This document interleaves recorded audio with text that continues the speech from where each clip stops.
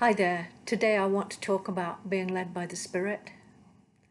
Now, Philippians 2 says that it's Him that works within us to will and to act according to His good pleasure. So He is working in us by His Spirit. Romans 8:6 says that if we're being led by the Spirit, we should have life and peace. And so those are two things that we should be aware of. And I know that in the early days as a believer, I was really worried I wouldn't be led by the Spirit. But He told me over and over that you just have to believe and trust that you are being led. And so when I finally started to do that, it was much easier. I just had to believe that every day I was doing what I was supposed to do. But there are also times when there was strategic things that He wanted. There were times when I would have an urge to go to the store just out of the blue, and I would go, and there would be somebody there I needed to talk to. There was times when I failed miserably, when three people in a row told me that I should go and do something, helping the homeless. And my response was, God, if you want me to do that, just confirm it. Well, I'd had 3 people tell me already, but I was new at it. And so I never did it. But that was just a trial run. I learned from that. And so now when I have a desire to do something, even if it's to teach a certain thing, I will take that risk. And I may get it wrong, but it doesn't matter, because it's part of the training process. Sometimes Holy Spirit uses everyday things in our lives that seem quite selfish. Going to buy something, wanting something that is too expensive, and then having an urge to go and finding it's in the clearance rack. It seems selfish, but that's how we're trained. And it's such a joy to have those things happen, knowing that God cares, that He's with us in our everyday life. He cares about everything we do. There have been times when I've gone through desperate situations, and He has led me so strongly that I was unable to go the wrong way. Because if I did, it felt like I was hitting a wall. I would have to turn on the road and go the way that I could go. And there were specific times when I was going through a trial, and He did that. It was almost like I had a compass inside me. And the only way you learn to do that is having it happen.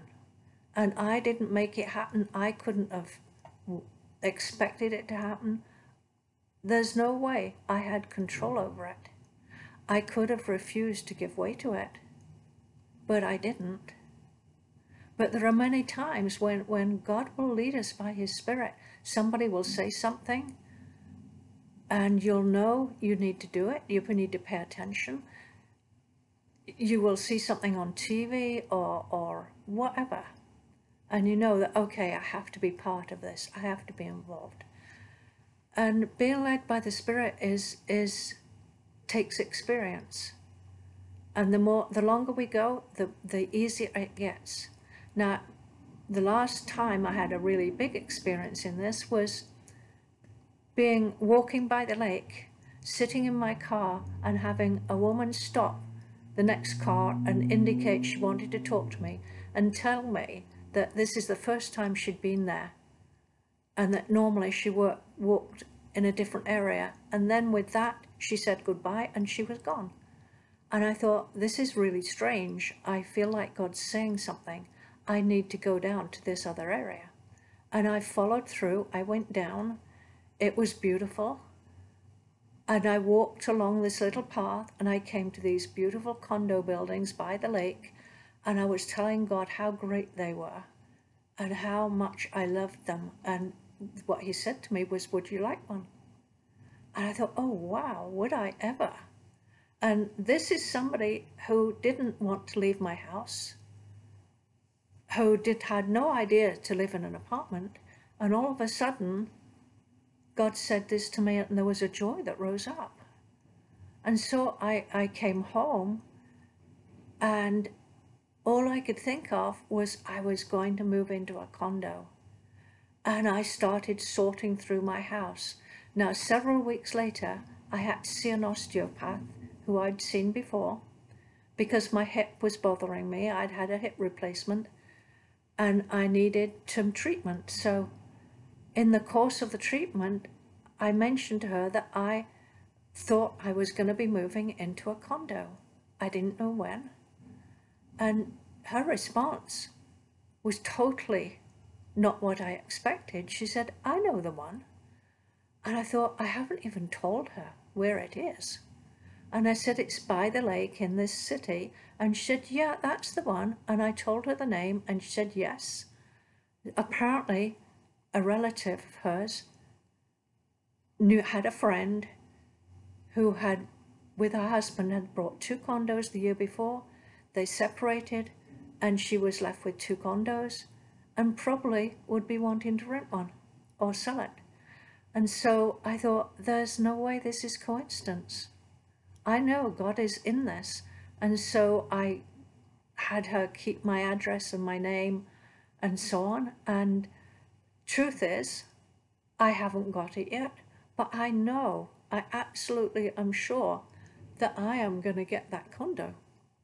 And so it's being led by the Spirit is a risk.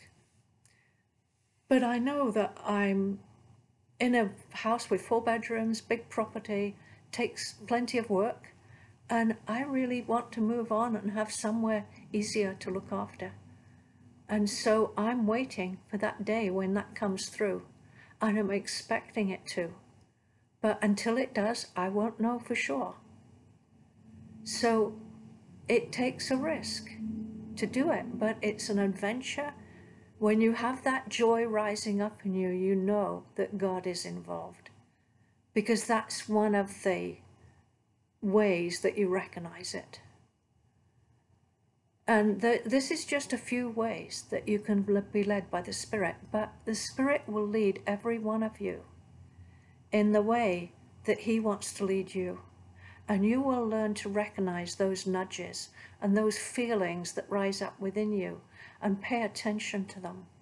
You won't always get it right, but as we grow more experience, we will get it right more and more often. And He is training us so that when things happen that could be disastrous, we will recognize His voice. We will know, no, don't go that way, go this way. We will know what to do and where to go. We will get it right. And it will make a huge difference. Because there are times when we need to get it right. And God is training us with everyday things so that we are ready for those times, so that we are prepared. And the Holy Spirit is good at training us, and He's doing the work. And we will learn and we will grow. So that's just some of my experience, some ways in which you can recognize the Holy Spirit's leading. There are many others, but I hope this has helped you, and I will see you next week. Bye for now.